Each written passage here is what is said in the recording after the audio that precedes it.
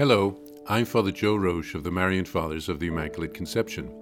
Thank you for joining us as we continue with our year-long journey reading the diary of St. Maria Faustina Kowalska from beginning to end. Today we take up from where we left off, beginning with diary entry number 1238. August 12th. On passing through Krakow, Reverend Father Sopoćko paid me a short visit today. I had wanted to see him, and God fulfilled my desire. This priest is a great soul, entirely filled with God. My joy was very great, and I thanked God for this great grace, because it was for the greater glory of God that I wanted to see him.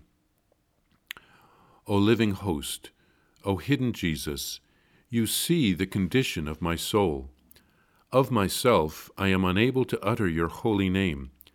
I cannot bring forth from my heart the fire of love, but, kneeling at your feet, I cast upon the tabernacle the gaze of my soul, a gaze of faithfulness. As for you, you are ever the same, while within my soul a change takes place.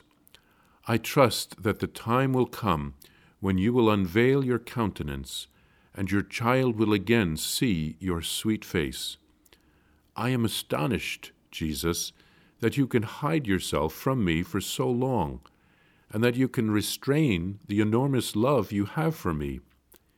In the dwelling of my heart, I am listening and waiting for your coming, O only treasure of my heart. The Lord Jesus greatly protects his representatives on earth. How closely he is united with them, and he orders me to give priority to their opinion over his. I have come to know the great intimacy which exists between Jesus and the priest. Jesus defends whatever the priest says, and even complies with his wishes, and sometimes makes his own relationship with a soul depend on the priest's advice. O Jesus, through a special grace, I have come to know very clearly to what extent you have shared your power and mystery with them, more so than with the angels. I rejoice in this, for it is all for my good. O my Jesus, when someone is unkind and unpleasant toward us, it is difficult enough to bear this kind of suffering. But this is very little in comparison to a suffering which I cannot bear, namely, that which I experience when someone exhibits kindness towards me and then lays snares at my feet at every step I take. What great willpower is necessary to love such a soul for God's sake. Many a time one has to be heroic in loving such a soul as God demands. If contact with that person were infrequent, it would be easier to endure. But when one lives in close contact with the person and experiences this at each step, this demands a very great effort. My Jesus, penetrate me through and through, so that I might be able to reflect you in my whole life. Divinize me, so that my deeds may have supernatural value. Grant that I may have love, compassion, and mercy for every soul, without exception. O my Jesus, each of your saints reflects one of your virtues. I desire to reflect your compassionate heart, full of mercy. I want to glorify it. Let your mercy, O Jesus, be impressed upon my heart and soul like a seal, and this will be my badge in this and the future life. Glorifying your mercy is the exclusive task of my life.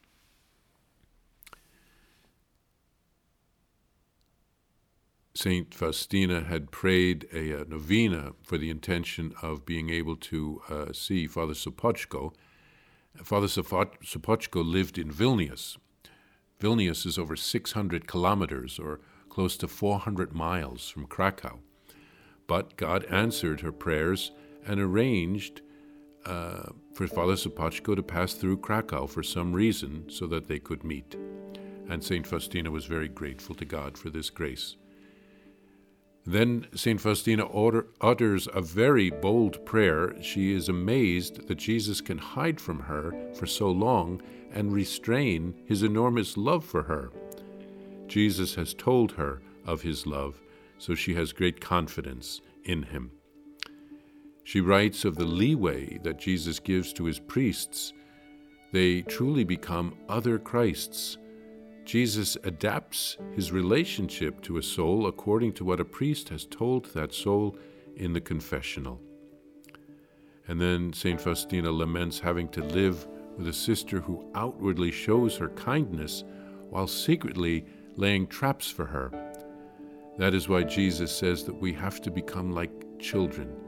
He wants innocence, love, and openness, not deception and duplicity. And Jesus teaches St. Faustina how to love such Judases. St. Faustina prays that she wants to become more and more like Jesus, and especially to reflect his compassionate heart, full of mercy. She wants to glorify that in this life and in the next. And that is, she says, the exclusive task of her life, to glorify the mercy of God.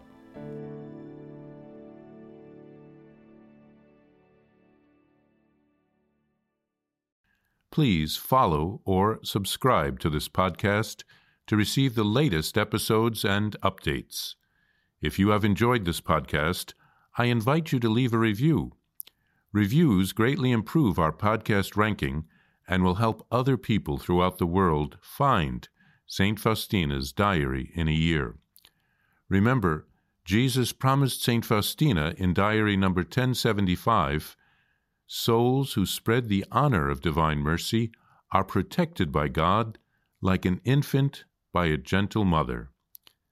Please help us spread the message of divine mercy. Thank you, and God bless you. Visit shopmercy.org to order your copy of Divine Mercy in My Soul, the Diary of St. Maria Faustina Kowalska. It's available in print in English, Spanish, and Polish, and in English as an e-book, available now on shopmercy.org. Are you enjoying this podcast?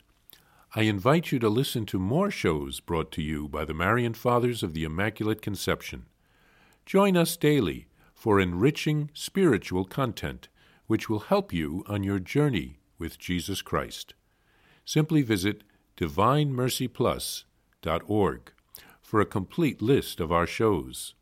That's DivineMercyPlus.org.